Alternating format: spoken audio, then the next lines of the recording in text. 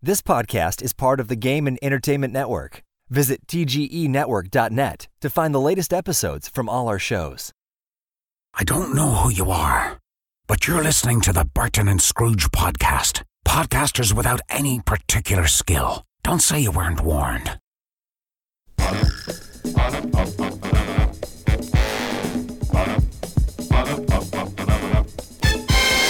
Hello and welcome to the lavishly tooled and finely crafted Burton and Scrooge podcast, a moderately frequent show about gaming, movies, TV and popular culture, with your illustrious hosts Brian Scrooge Esquire and the Right Honourable Roger Edwards.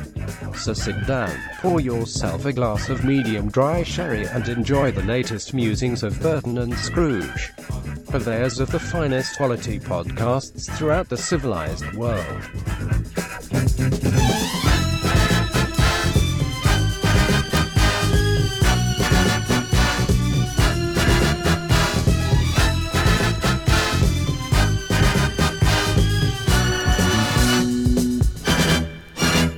Hello and welcome to the Burton and Scrooge podcast, episode number 31. I'm Roger, and as ever, I'm joined by my co-host, Brian. Hello, everybody. Brian, do you ever get an odd feeling of deja vu? No. Me neither. Moving swiftly on. On this episode of Burton and Scrooge, we'll be taking a look at the, shall I say it? Yes, I'll dare to say it, the renaissance in Lotro. How the change of developers from Turbine to Standing Stone Games has given this 10-year-old MMO a major shot in the arm. We'll also be discussing that popular YouTuber PewDiePie and the predicament that he has got himself into, and we'll be looking at the wider issue of the commercialization of streaming and recorded content on YouTube. And finally, now that the season has been and gone and hopefully everyone's caught up with it, we're going to give our opinion on Sherlock Season 4. And I believe that you've got quite a lot to say about that, Brian. A little bit, yes. So, as ever, a packed show. So, without further ado, let's dive right in.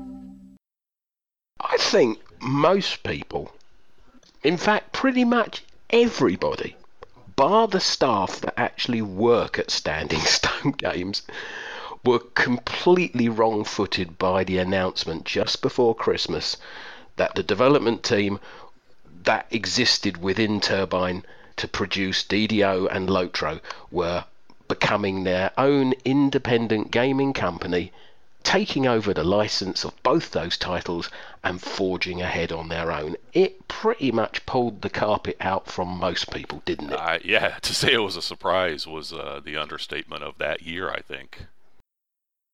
Let's just for the moment set aside the involvement of the Daybreak Gaming Company, who are their publisher and possibly their financier. Let's just sideline that issue for a moment. I think most people, particularly the Lotro faithful, once they got their head round what had happened, suddenly thought to themselves, wow, this sounds like a positive thing, and hopefully there'll be scope for great improvements within the game. And then, within a matter of days, the development team started putting out posts on the official forum and tweets saying, we've got further updates and developments, there's an expansion in the offing, and we're also looking at upgrading character models. And the result has been people are now returning to the game, because both you and I, Brian, are now heavily back into Lotro, and also there's a lot of new players turning up on the various servers. I don't know about where you play, but on Laurelin, there's quite a lot of action in the starter areas, so this has had a very positive effect on a game that so many people, possibly even ourselves, had sidelined. Have to say, it kind of feels good, doesn't it? It feels like we've turned back the clock, 6 years on that game or something? Yeah. It really does, and it you and I have always liked the game. I think we've been fairly critical of it over the years, which is fine. I think we're critical because we like it, not because we hate it, right? If we hated it, we wouldn't talk about it at all. But yeah, I'm on Landerville now, which is one of the bigger servers, I would say, and I think it's where all the stuff like Weatherstock happens and those types of events, Mm-hmm. And I had rolled, I think I've talked in another podcast about rolling a Guardian to possibly take to endgame, a little project I'm working on, and I'm in the starter area for the dwarves. It's a dwarf, and I've never done that before. I've never had a dwarf in the game, and it was just tons of people. Like, I've gone through that game for days and not seen another player, literally not seen another player a year ago, let's say, or 2 years ago, whenever I last played. Now I was like running into people all the time. Complete change. Now, naturally, some of those new people are going to be long-time players who've created alts, but I think the giveaway that is there, indicating that there are lots of new players in the game, is you see lots of people running around in really, really mismatched gear, or asking questions that a lot of people might even roll their eyes at or even facepalm in chat. But hey, they're new players, they don't know. They're coming along, they're enjoying their experience, so you expect them to ask questions, and that seems to be the big indicator. I even heard a rumour that because there is not a great deal of English language European servers, that the talk seems to be that the one that we're on is filling up very quickly. Wow. That doesn't surprise me at all, though. Which raises a very interesting problem, doesn't it, for them? After server consolidations, there might even be the possibility of opening up new overspill servers, but we'll cross that bridge when we come to it. But how have you found things since you returned to the game, Brian? Because you can find yourself in that situation sometimes where you've been away so long, you just forget totally how to play your characters. I struggled for the first maybe day. And I don't remember how many hours I played, over the first 2 days, really. But it came back to me pretty quickly. Not as quickly as Guild Wars 2 came back to me when I returned to it for one day after like a year, you know what I mean? But what had happened was I logged into Lotro, and I have a hunter, which is easy to play anyway, but it had been respec'd. All of the spec points were gone. And that's what caused me pause, because I couldn't remember how I had it all set up. And it took me a while to kind of look through, I've got these buttons on my bar, and so it must have been this type thing, if that makes sense. Once I got it set up, it was like, once you ride a bike, you don't forget, you know what I mean? I just went out and I started very quickly being able to do it. But you play a more complicated class. You play the Lore Master. How did you find that? Well, luckily, the Lore Master that I've been playing for the last 7 years, I've been playing continuously. I don't tend to create multiple alts, so I'm never really out of the habit of playing it. I play Lotro for a month every quarter, usually. And then I find that month is enough for me to catch up with the latest update, do the things that I need to do, and then I stop playing. So returning to the game for me wasn't so much a question of relearning my skills, but what it did highlight to me was, apart from playing the epic story and a few regional quests, I had been neglecting other aspects of my character. Things like the slotted armor system I had avoided. I went out my way just to get armor from the auction hall that had stats on it already, and I was underpowered as a result. Simple fact is, if you want to improve your performance, one of the primary ways of doing that is embracing the new slotted armor system. So I decided to do that. And to cut a long story short, I looked around, couldn't do the regular daily instances that yield good quality gear because I just haven't got the time. So I decided to do this new Flora barter system that's in Ithilien, where effectively you go round and you farm plants that are growing in the area, and they yield extracts, and you combine all these extracts and you get more potent extracts, and then you trade those for gear.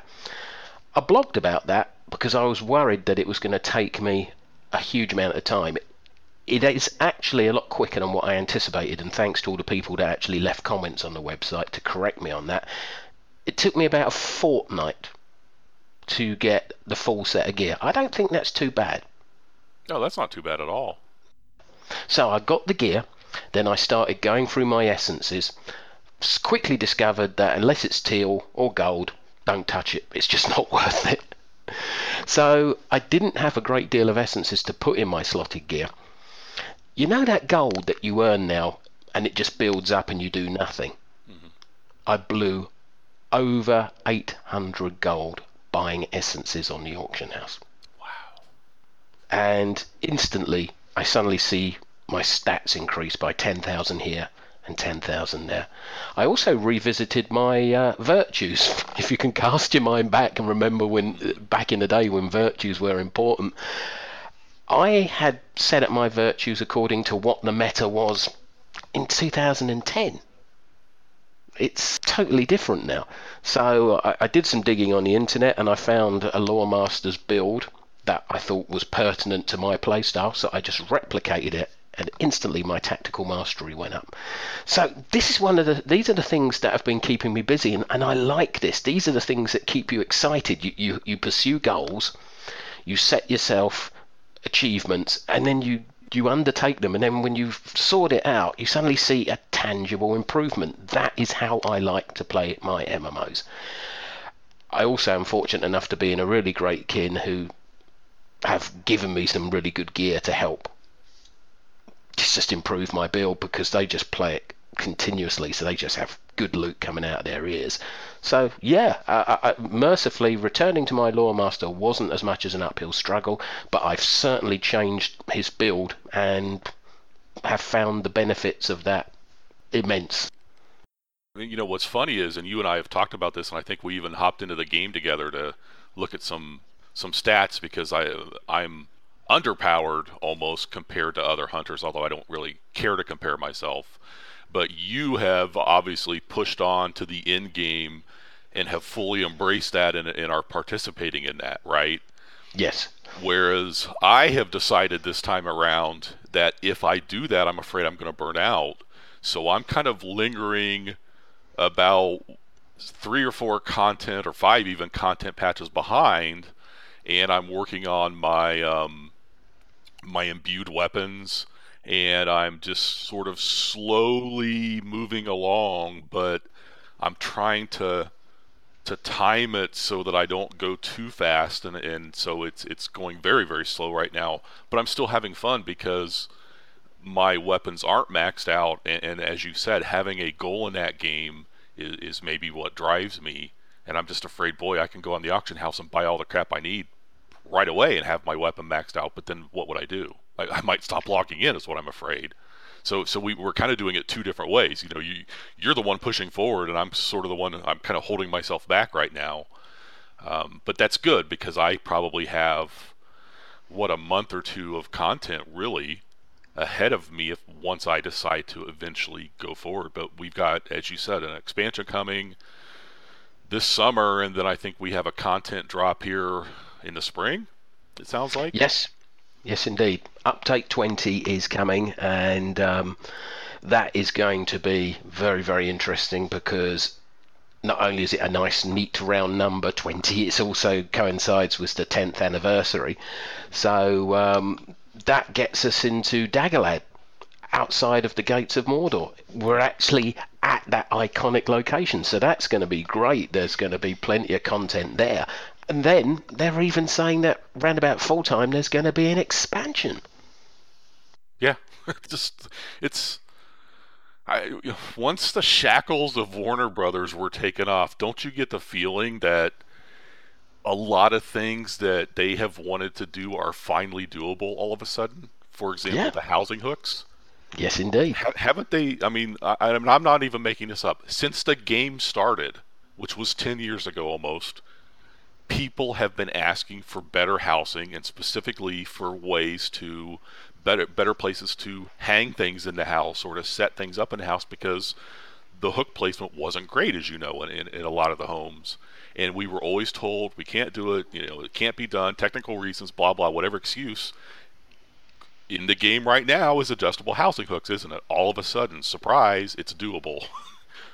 After Standing Stone Games was formed and stuff, and it happened right away, didn't it?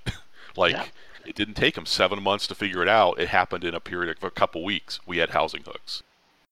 And this housing hook change, is such a sort of olive branch to offer the player base. It really is a sign of goodwill. Yeah, it's a seemingly minor thing, and I know it sounds silly, but for me it was huge. It was almost game-changing on the housing side, because I had bought a premium house when I came back, because I was all excited about being back, and they had them, and I had a bunch of Lotro points accumulated, so I'm like, what the hell? So I bought one, and then I regretted it, because once I got into the house and looked at the hooks, I didn't at all like where some of them were placed, and I wasn't able to set it up. I know, silly problem, right? But I paid $50 or something for this house. I want to be happy with it. Now I am able to set it up exactly the way I want to. There doesn't seem to be that limit anymore, and I am completely 100% satisfied with that purchase. So good on them. And there's other things like that too, like you mentioned the animations they're working on, and some of the other stuff. So, well, you've got this discrepancy in the game anyway, because you've got character models that were created at the inception of the game in 2007, and the NPCs in the early areas of the game reflect the design of the game at that time. And then you look at more recent character models, like those you see in Helm's Deep and in the areas of Gondor. They look a lot better, smoother, more polished. So you've already got this sort of difference between NPCs, and you just think to yourself, no, the character models for our actual playable characters are long overdue. So I'm looking forward to it. However, again, Standing Stone Games being very, very mindful of what players are like, some people are very attached to their avatars, and therefore they're going to make sure that you can either opt into the new system or you can keep a classic look. And to me, that's just ideal. That's just keeping all parties concerned happy. Yes. The thing I am a little confused about is a new playable race, the High Elf. Can you see any pressing need for these, Brian? New playable race is always a nice thing, I think. Not so sure about that choice, but I don't know a lot about it. Do you have a tendency to play elves anyway? My main is an elf, yes. Because for me, the High Elf is a little bit problematic lore-wise, and I can't really see an immediate point of them unless they're going to allow the High Elf to play some of the classes that elves can't play at the moment, like an elf captain. Well, and maybe that's what they're going to do. I just, at a base level, and this is not looking at anything else, we have elves in the game, right? And now we're going to have more elves in the game. And there's already a lot of people play elves.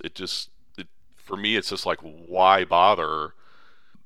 I think I would have rather seen a new class than a new race, personally. But maybe there's some grand plan, and maybe this will open up some really cool things, and we just don't know the details yet. So I'm skeptical, but I'm trying to be open-minded. I'm sure some of our more scholarly listeners will probably be able to inform us what are the benefits of High Elves being added to the game, and then we can, obviously, if we get such communications, we will put those out in the next show. But at the end of the day, it's something additional being added to the game. It will make some players happy. Obviously, I think it's going to be a question of, if you want to play the High Elf, you will have to pay for it, the same way as if you wanted to play the Bjorning class. So it's going to be bringing revenue into the game, so that itself is a good thing, because the revenue then keeps the development team in work and keeps the content flowing. How do you feel, Brian, about the fact that Standing Stone Games have pretty much said we're going to be at the end of the story soon, and that the expansion and the updates that will come after the expansion are very much going to be focused on what happens after the fall of Sauron, after the ring's been destroyed, because obviously for lore reasons we're not going to go bowling into Mordor to help Frodo out. That just cannot be sustained within the canon. That would just be illogical. So we're probably going to be outside with the host of the West as fighting the armies of Sauron when Barad-dûr falls and the ring is destroyed, and then after that it's a question of the storyline then opens up for the developers to be far, far, far more creative, because yes, you've got guidelines in the book's appendix, but they're not fleshed out, detailed. Like, we know that after the fall of Sauron, some time was spent pacifying the rest of Mordor and the territories further south, and the fact that some order had to be restored also with regard to things like the Corsairs of Umbar. So do you have any particular hopes, aspirations, or particular interests in what happens? Absolutely zero, actually, which is good. Part of the thing about this game is that we know the story, and we've known the story all along, and so it's been very predictable, hasn't it, pretty much?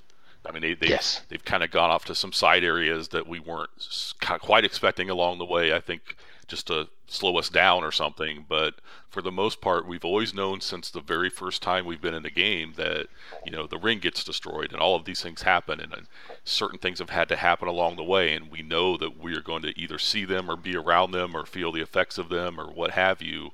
So I'm apprehensively looking forward to a time when I have no idea what's going to happen, because in every other game I play, that is the case. I just don't know what they're going to do, and it's kind of fun, right? In Lotro, you know, it's always been kind of a comfort. Oh yeah, well, you know, we know we're going to be in Mordor, and we know that this happens, and you know, we know this story. Everybody knows this story very well. It's movies and books and all of the surrounding thing. So you know, I don't know about you, but I'm kind of like, what are they going to do? And then I kind of don't want to know about it. I just want to, I think I want to experience it as it happens. But it is exciting that they seem to have a lot of plans for very far into the future. So it's something that, you know, unless something happens business wise, it sounds like they're going to be carrying along for quite a long time. Well, I've got a lot of faith in the writing team that have worked on this game for the last 7-8 years. I think they've been very innovative in coming up with ways to work within the confines of the story. So, yeah, fill their boots as far as I'm concerned. Let them go ahead and be really creative when it comes to what happens post-story. There are all sorts of gaps on the map that I would love to see filled out.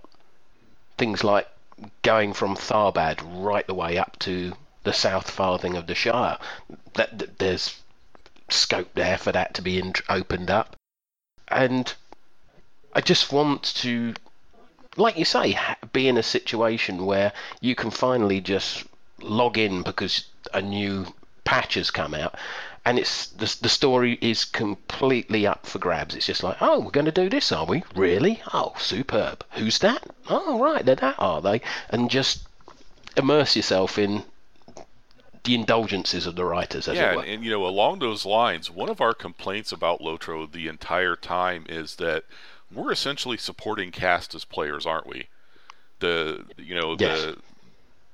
The main characters of Lord of the Rings are the main characters in Lord of the Rings Online, and we always have had a supporting role to them, and we have complained because how many quests are there of picking up nails and delivering hay to somebody and cleaning up the poop after the party? You know what I mean? I just cleaned up dirty plates in Minas Tirith. That was an entire quest that I had to run around just like, you know, I've literally done all of these things. I even tweeted out about it. I've done all this crap as a character, and I'm cleaning up plates. That's what they've decided to have me do.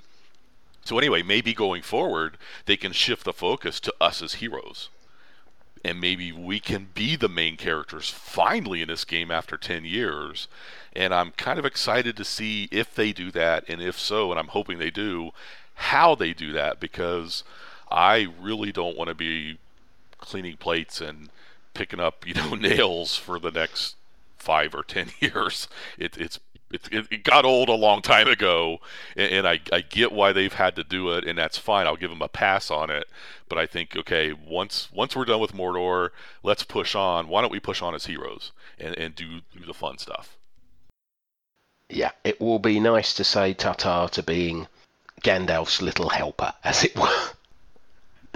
Now, you touched on something a little earlier. You mentioned imbuement of legendary items. Now, I think both of us, when this system was introduced in, I believe it was update 16, we went, cool. And we both jumped into it, possibly without fully researching what it involved. And I think both of us have very much been playing catch up.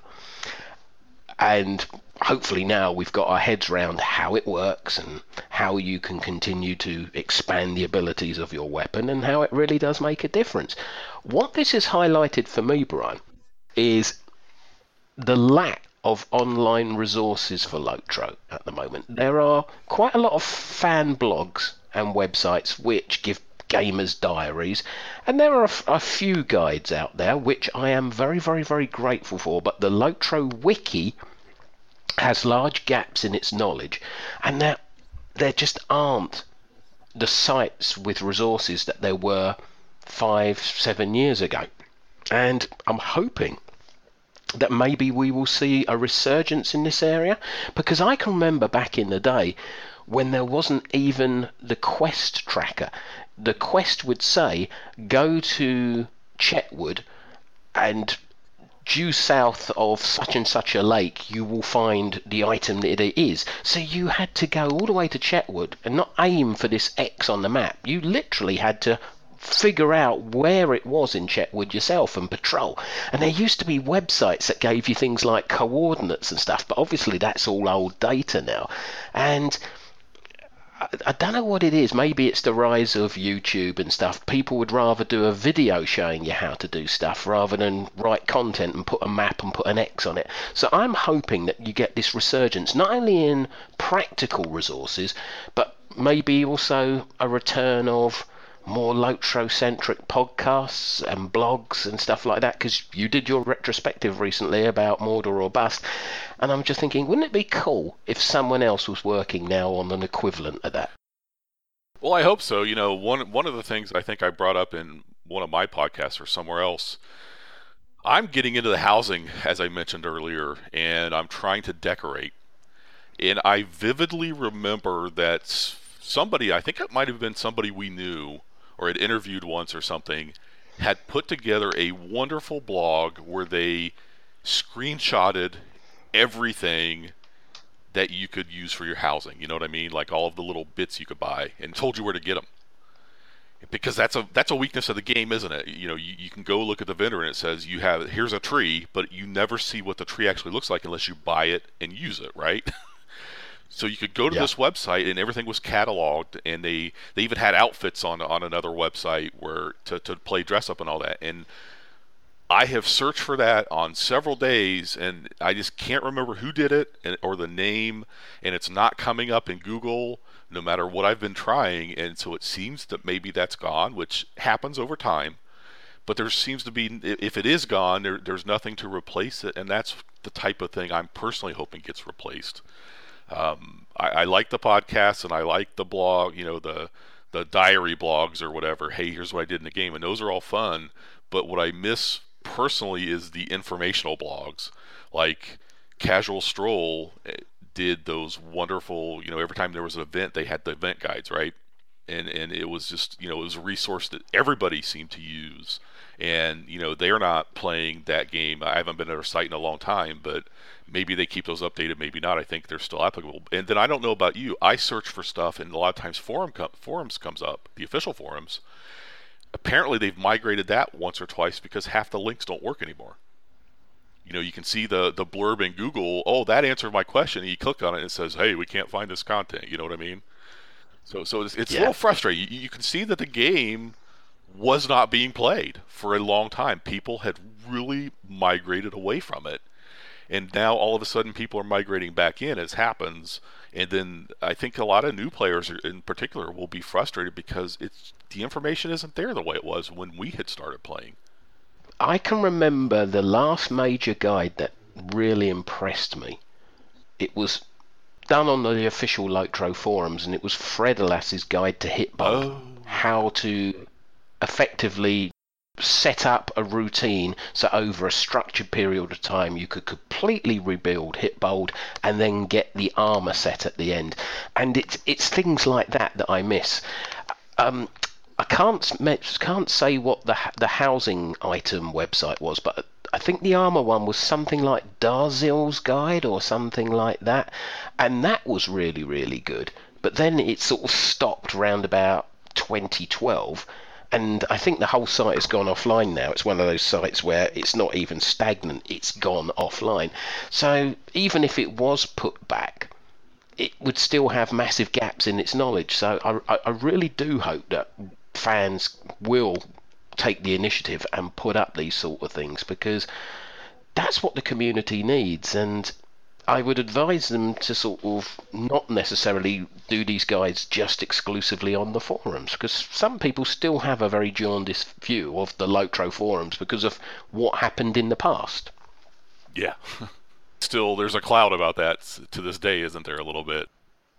Yeah, and mistakes were made on both sides. That sometimes there was a little bit of heavy-handed moderation, and sometimes there was some inappropriate behaviour from some of the forum members. But it's going to take time for people to come back to these areas now that they are sort of under new management, as it were. So it would be nice just to see some blogs where it was just, I don't know, Fred Blogs' Armour Guide, or here's the best way, classic example, the Flora barter system that I was talking about. Here are the best areas to go to because the best plants that yield the best extracts grow here, that sort of thing. Or yeah, any sort of list that can impart information in a structured way will be greatly received. And it's good for the community, because Lotro, particularly after listening to your podcast, it had a damn good community back in 2010. Yeah, it really did, and we're in touch with a lot of those people still to this day over Twitter and whatnot. I will say we talked about the legendary, the imbued legendaries a little bit. On the forums, there is actually a very good guide on the imbued items. It's extremely in-depth, actually, with tons of screenshots, which you can find just by searching. And I think there's also still a guide for the regular legendaries, because you have to deal with those all the way up to level 100 when you can imbue. And so Valchrist put this together, is their forum name. And this is what I used to figure out the imbued system, because I had it sort of figured out, but as you mentioned, you and I were both a little confused about it. And this guide on the official forums in particular just had more details than I wanted, actually. Quite frankly, it goes very in depth, but it's what got me through it. And I have referred back to it probably a dozen times or more, just to make sure I understand how things work, because once you imbue something, it's done, right? You can't go back. Yes. And you are taking it with you. It seems like it should be for the rest of the game. I'm not sure they can do that, but we're all spending a lot of effort on these imbued weapons, so it damn well better last an awful long time. Well, for the new player coming to Lotro, I would certainly say there's a great deal to be enjoyed.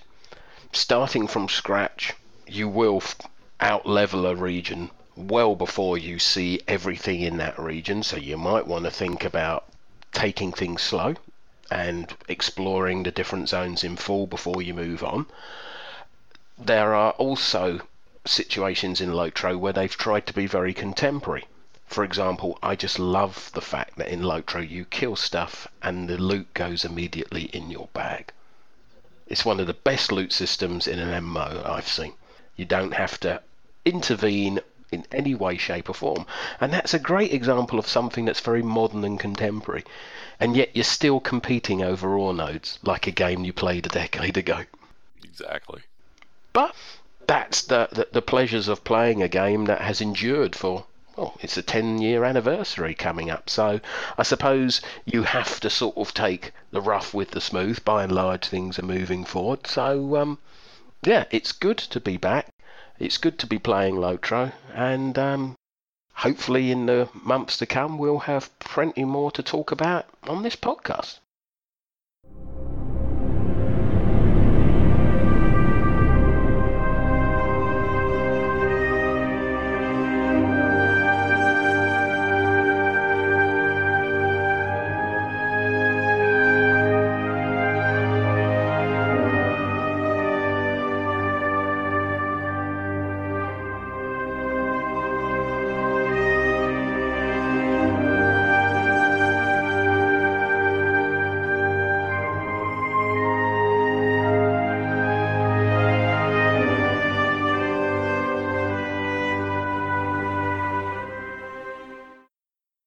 let's talk now about YouTube, PewDiePie, and the whole taming and commercialization, shall we say, of online content via video and streaming. For people who've been hiding under a rock, PewDiePie, aka Felix Schellberg, is he still, Brian, the most popular Western YouTuber? I believe by far the most popular individual YouTuber.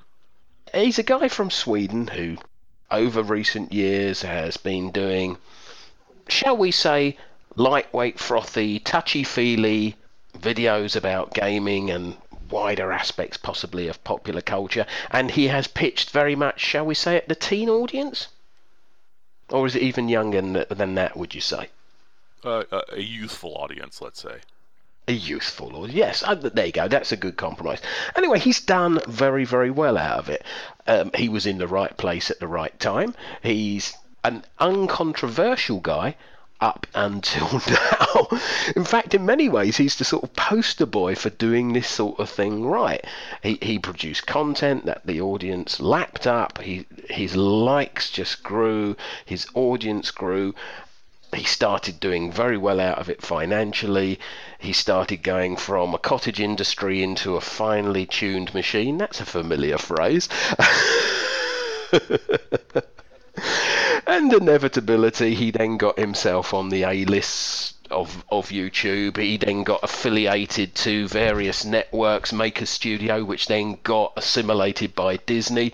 And in a relatively short period of time, you couldn't be in a better position from starting out from just knocking out a few videos on YouTube.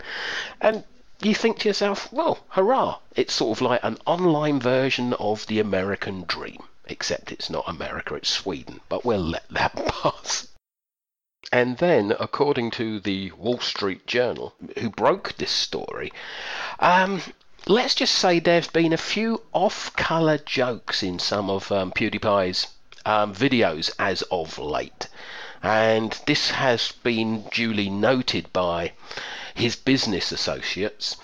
And this culminated recently where he did a video where he used the website Fiverr, where you can pay modest sums of money and get all sorts of content created for you. You can get logos and videos done, voiceovers, artwork done. Anyway, he saw fit to employ two guys from Fiverr who will effectively stand in front of a video camera, write a message on a piece of cardboard, hold it up, and then effectively that's what they do.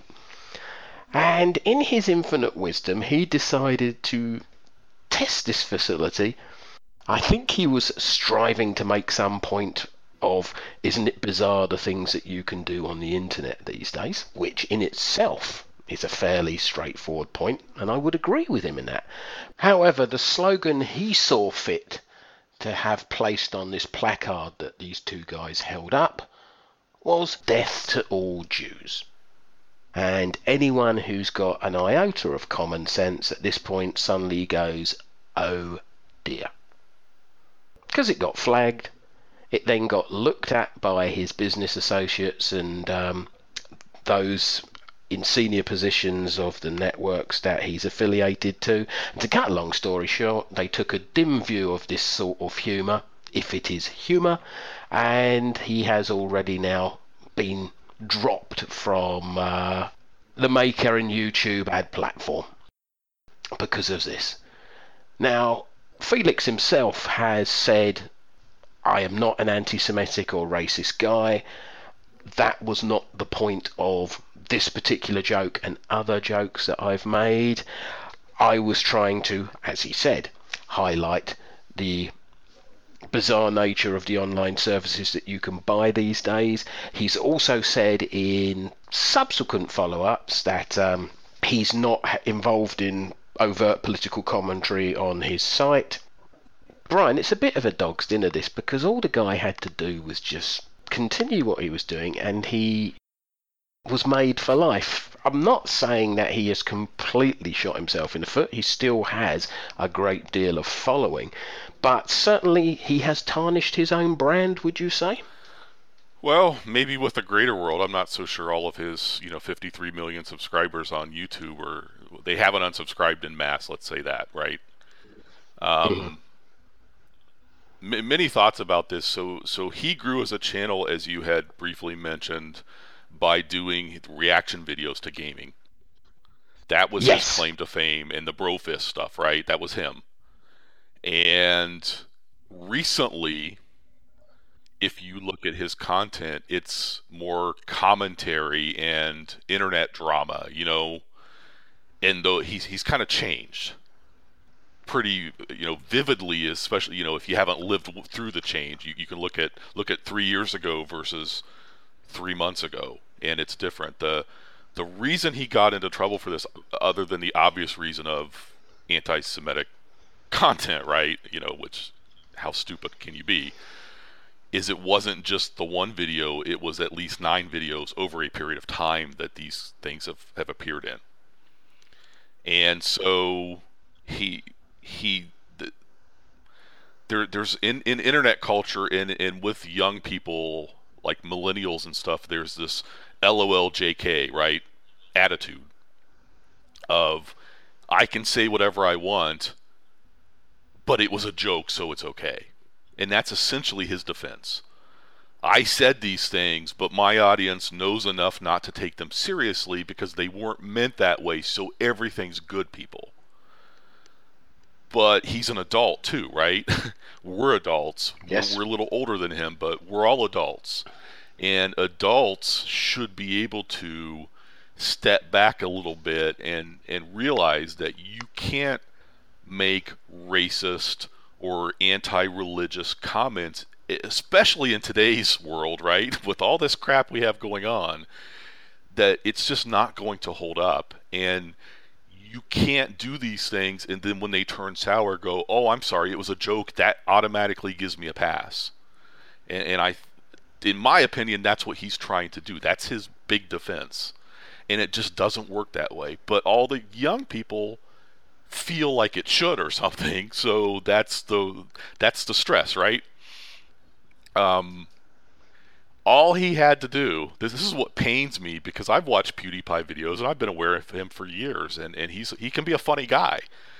All he had to do was make fun of himself, not make fun of,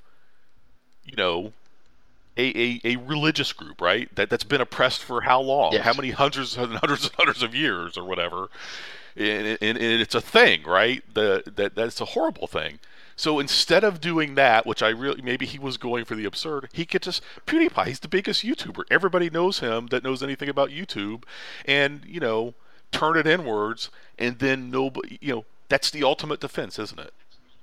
And it doesn't hurt anybody because he is making fun of himself, and that does show the absurdity. But no, he didn't choose to do that. So as a result, and I don't know if we're going to get into this, and I won't get into this too far. So Roger, you're aware of who the alt-right is turning out to be, right? Yes, and also I'd just like to say from a personal point of view, I don't like to use that label because that's trying to soften what they are. But I'm going to use the label just because the label's out there, okay? So the alt-right is a broad term for supremacists. And they have now embraced PewDiePie as somebody who is a like-minded individual. And I don't really know, I don't think anybody knows what he really feels. Maybe those things he said because he believes them. I'd like to think he didn't. He was trying to make an absurd thing. But I'm pretty sure that Google, who owns YouTube, doesn't want their star to be embraced by this supremacist groups, right? That doesn't really look good for Google, does it? No.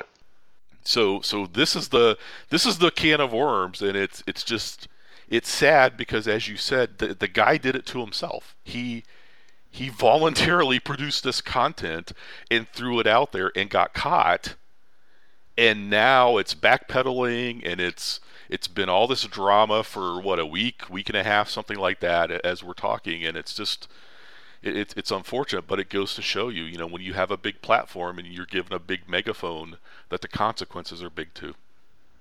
I think that is a very important point.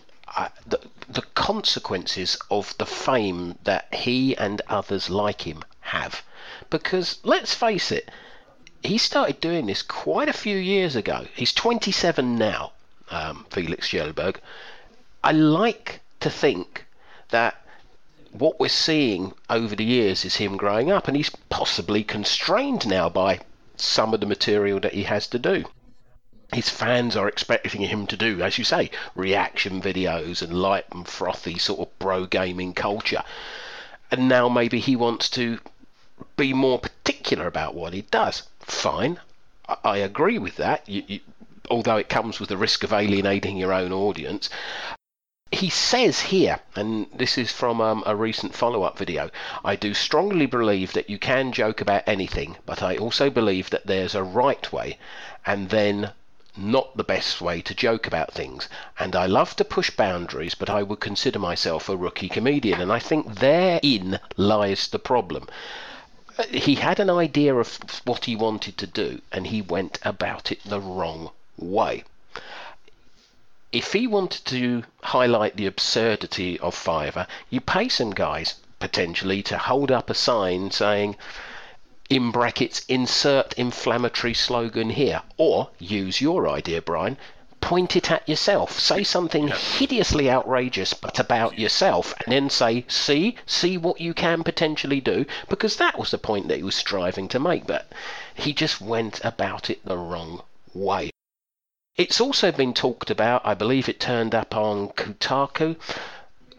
If you're going to do satire, you need satire credentials. You need to have an established reputation that you are a person or a body that regularly satirizes things.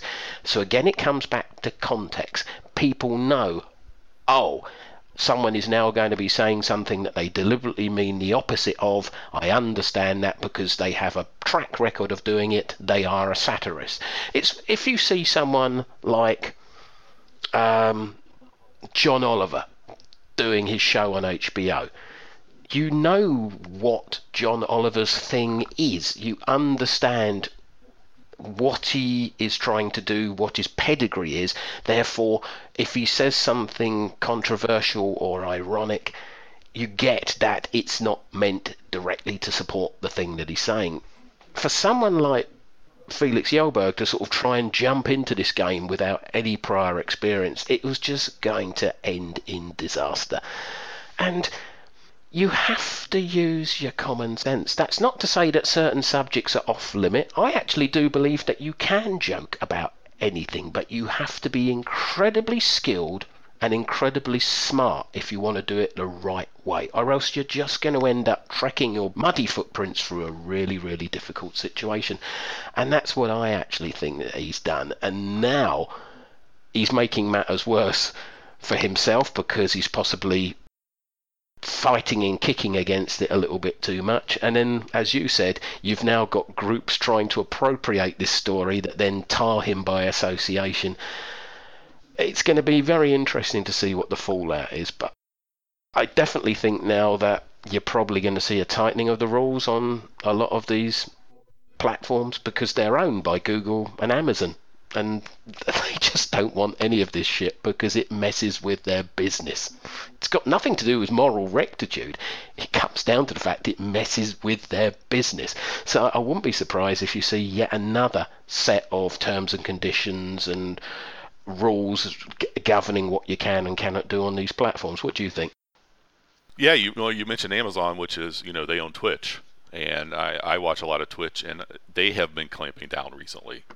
And it's the corporate thing, right?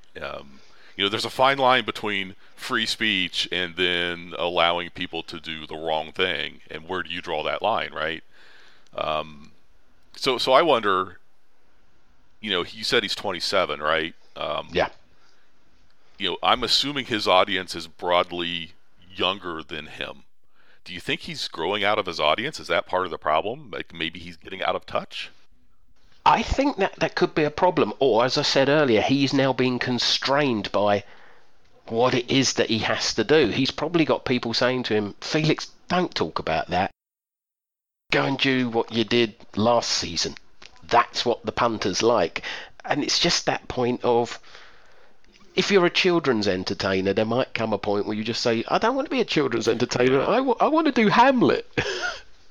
Yeah, and I think he tweeted out, too, that Wall Street Journal reporters had knocked on his door to give him a chance to respond or something, and he was, I don't know, incredulous or something, like, can you believe that happened? And I'm kind of like, well, but you're a public figure now, right? Like, yeah, duh. Like, reporters report, and, I realize that there's certain political figures trying to make, the press the enemy, but regardless of how you feel about that, that's their job, and if you make a big mistake, you're going to get a big response to it and have big articles written. And I don't know. It's I'm kind of scratching my head. He always seemed to me to be untouchable, sort of. In spite of all of his silliness, I always felt it was kind of good-natured silliness, and it was kind of fun to watch some of his stuff. But boy, I don't really care to watch him anymore. Do you? I struggle with a lot of the YouTube and Twitch culture anyway, and I think it is just purely a generational thing. I was brought up in a world of rules. There are rules with regard to language. There's rules with regard to written work. I like polished, slick, well-crafted internet content, be that blog posts, be that videos, be that live streams, and I struggle with the fact that today I've watched a couple of live streams and there were nice enough people, but they couldn't answer any questions. They didn't quite know what they were doing. It just seems so lackadaisical. So I just struggle with the whole of this culture anyway, because it's not how I would approach it. And that is the thing. I think a lot of the people that actually own this stuff are people possibly of my generation, and I do think now that the screws are going to get tightened, and this Wild West frontier mentality of you can do anything is now going to get squeezed and squeezed and squeezed and regulated until it's the same as network television or any other platform. You will be able to do stuff, but you have to clearly declare in advance what it is that you're doing. And you will have to give people warnings, and if you do something staggeringly crass, there will be consequences for it. And all he had to do was just shut up and keep doing it and taking the money. There's a little bit of me that just feels that way. It's just like, dude, you've pissed on your chips. Why? Well, and let's be clear, he was kicked out of the premium ad program on YouTube, which is an invite-only thing for the top people. He still can make money on the platform the way you and I can if we monetized our videos there. Yeah, sure. And chose to. He's kind of with the plebs now, right? So, he still will make millions of dollars a year. He is not going to be homeless at any time soon. And if he's been smart with his money, which I hope he has, he really doesn't have to do anything for the rest of his life, to be quite frank. He has made that much. But you're right. It's, trying to be edgy maybe, or whatever his reasons were. It's really coming back to bite him in the butt because they canceled his TV show or whatever it was on, that premium YouTube show, and being dropped by Disney that's got to hurt financially for sure. So yeah, a month ago he was a hero, and now he's kind of a zero in a way. It's just strange. I'm just wondering, as a parting thought, whether there's now going to be people who feel being controversial and saying something outrageous is a worthwhile price to pay to get the fame. There might be some people who are not as famous and don't have as big an audience as him, but still have a sizable one behind them, and just feel, I've got nothing else to lose, let's just say something and see what happens.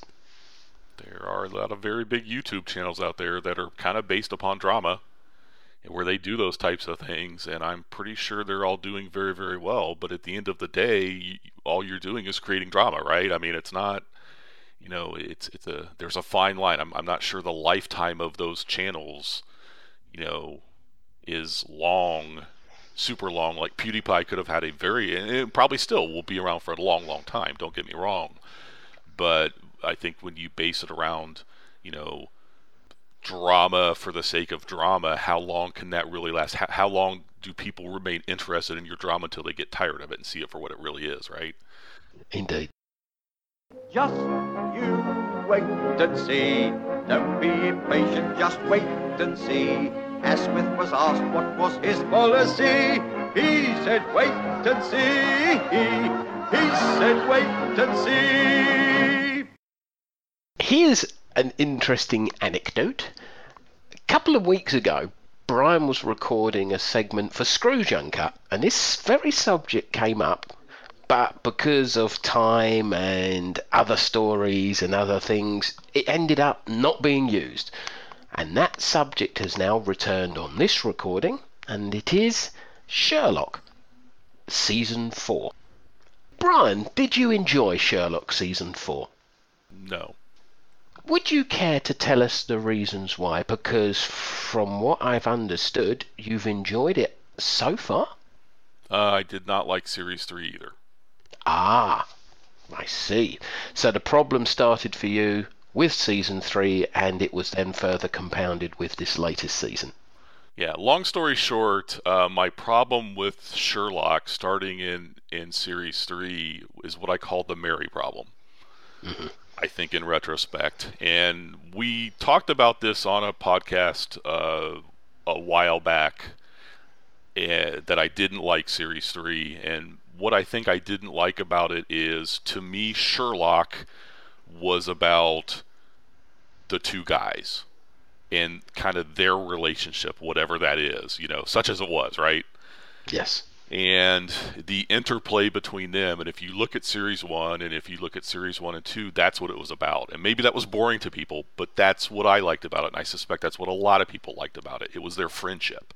It was their, you've got this two pretty different people mixing together and making a good team. And it was kind of fascinating and very well acted, obviously, right? So super high quality show.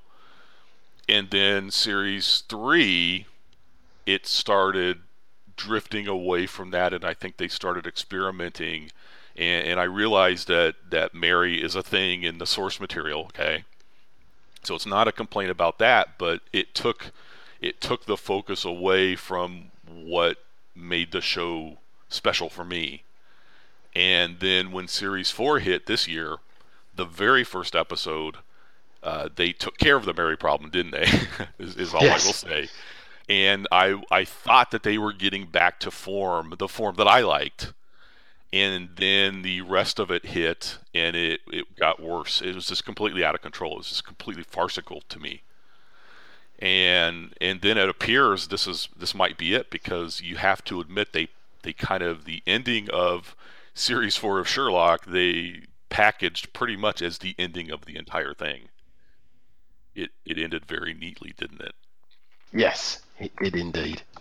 So I think it's a hot mess. That's probably unpopular, and I realize that. I think the fan base is still very much in love with it, but I suspect I'm not the only person who feels that it just, whatever they did, whatever experiments they were doing, just simply, for me, just flat out didn't work. And I kind of regret. I wish the Reichenbach Fall, which was the last episode of Series 2, I wish that was the last one I'd ever seen. Fair enough. It's very interesting, this, because I can remember watching the first season of Sherlock and thinking, that's a very interesting reimagining of the original concept. And the stories were densely plotted and slightly OTT, but within the realms of television possibility, which is subtly different from our own reality. And then it became clear in Season 2 that they wanted more than just a difficult case to solve of the week, or a difficult nemesis of the week to overcome. It was broadening its scope and becoming more and more fanciful, more and more, shall we say, overwrought, hyperbolic. But because of the nature of the characters and because of the nature of the show, I was prepared to go along with that. When Season 3 came along and Mary was introduced, I actually didn't have that much of a problem with it. I couldn't see how a humdrum, everyday, traditional sort of partner who had a normal job, didn't have an exceptional personality, just wouldn't have been able to fit into the triumvirate, the Trinity. It just wouldn't have happened. Sherlock would have hated her if she was a quote-unquote normal person, and she just would not have tolerated having such a man impinge upon her relationship. So I just knew from the get-go that there was going to have to be a requirement to make Mary an exceptional, savant-like character in her own right. And I just decided to embrace it and go where the writers wanted to take it. It was interesting because, as you say, the first episode of season 4 dealt with the Mary conundrum, and then you had this very bleak tangential sidestep in the second episode, which in some respects was a bit of a throwback to sort of like the episodes you got in season 1 and 2. And then the final episode was this huge, gilded, operatic, gothic, overreaching mess, graphic novelesque type production.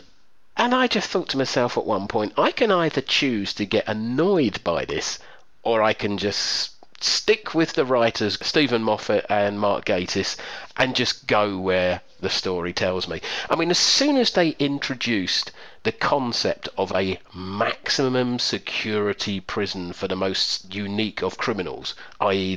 this place called Sherrinford, this institution called Sherrinford, I just thought to myself, Arkham Asylum, the Phantom Zone, Azkaban, yes, those places usually work out. So it was just telegraphing where it was going. And I just chose, Brian, to go along with the conceit, the essential conceit that the writers had indulged themselves with. But I can understand that some people would just balk at that and just say either at this point, or as you did a season beforehand, just said, no, that's stepping over a line. Yeah, I think that at the beginning, they had constructed this world, right? And the stories were contained within that world very neatly, and then as it went on, they started getting out of their world, I think. And I couldn't believe it anymore. I couldn't believe in it at some point. And like I said, I think I'm not the only one, but I do suspect that this is very unpopular because there's such a rabid fan base that's going to buy in no matter what. That they just like the show and they like the actors and all of that. And series 2 was the heyday, wasn't it? Remember when the Reichenbach Fall episode hit, how the internet was buzzing. Oh my God, we can't wait for series 3 because how did this happen? How did they do this? Remember that? Yes. How did he fall off of this thing and this whole thing happened? And I remember when series 3 started and when their explanation came out, after however much time it was, I was just like, oh, that was it? That's kind of depressing. Like I was super disappointed, I guess. I think this is the perennial conundrum. Writers can either hit a sweet spot and say, let's tread water and stay in a sweet spot for as long as we can, which meant that they could have then theoretically done another 1 or 2 seasons where it's just villain of the week, complicated plot of the week. That would have satisfied you, Brian, for a while, but then would there have become a point where you just said, okay, you're just now doing the same thing every week? How many overtly complicated crimes are there to solve in the world? So I think writers have got this conundrum of whether to do that, follow that approach that I've just described, or whether to push the characters forward, but by pushing the characters forward, they're going to take them into territory where the fans don't necessarily like it. Yeah, I mean, we'll never know, right? I mean, I suspect I would have been okay only because each series was 3 episodes, right? So what have we got in total? Like 13? Because there was a special, wasn't there? That's a season of a Netflix. That's one season of a Netflix show or an Amazon Prime show, isn't it? 13 episodes. Sometimes even 10, right? So I do suspect that although Sherlock is hour and a half movie type episodes, I think I would have been okay with villain of the week, story of the week, or whatever, because that's the part I really liked. I was okay with that. And the other thing that was in their favor is it was a long time between the series. This wasn't, tune in 6 months for the next one. It was sometimes 18 months or 12 months, wasn't it? Yes. It's taken them an awful long time to get these 4 series out. If you go look at the date, so. Yeah, season 1 was 2010, season 2 was 2012, and I believe that was directly a result of The Hobbit being filmed and both their lead actors being involved in that. Season 3 was then 2014. You had the Abominable Bride special in 2016, and then hard on the heels of the Abominable Bride, they managed to squeeze in season 4. So yeah, it's directly affected Benedict Cumberbatch and Martin Freeman's other acting commitments. And certainly when you consider that both of them now are tied to other shows or other movie franchises. I mean, I'd watched Doctor Strange the other day and I just thought, well, you've committed now to the MCU, Benedict. I bet you've got a very interesting contract, and I'm hardly surprised that they're not going to rush into doing a 5th season. Plus the fact, I get the impression that this is very hard for the writers, and there reaches a point where they say, I've got other ideas that I want to do. I mean, it's already been announced that Mark Gatiss has got another drama coming out with Kit Harington about the Guy Fawkes plot to blow up Parliament. And you think, well, wow. So, and, if they're doing the press releases now, that's been in negotiation for a while. Do you know what I mean? I just think that maybe, although I enjoyed season 4, maybe it showed that the fact that the writers were sinking under the weight of their own complexity, as it were. So maybe it's a good thing that it's on a hiatus, to say the least. Well, I mean, things run their course, don't they? And it's just possible that maybe this has run its course, and maybe, in my opinion, it ran its course a while back. Mm-hmm. But I understand why they wanted to come back and do it. And in spite of me not liking it, I mean, I'm glad they did. I'm glad that there was Sherlock to watch, regardless of what I personally felt about it, because I do like the characters and the actors, all of the actors actually, even the supporting cast, everybody in that was superb in my opinion. So I'm not complaining that there was Sherlock, it's just I wish it was better Sherlock for me. So, but yeah, I mean, why wouldn't they want to come back? Because they had a critically acclaimed show, probably award-winning, I'm guess. I don't know if that's true or not, but I'm guessing it could be. And it seems like that they all enjoyed doing it, didn't they? If you read interviews or listen to interviews and that type of thing, it seems like they are all looking for excuses to come back to it if their schedules permits. And that's neat. You like to see a cast and a crew that kind of meshes together like it appears they have on Sherlock, because I think it helps the quality of the show. It's a question of, let's see how this now blows over, because as you said, there was a split in the fan base, and there certainly was a drop in the viewing figures on the last episode, as if I think people were a little bit frustrated. So I'm sure time will tell. I don't mind them doing another season. I'm quite happy to wait. I can always revisit what's been done already and see if I can find any further virtue in it. And at the end of the day, my ultimate fallback is I've still got Endeavour.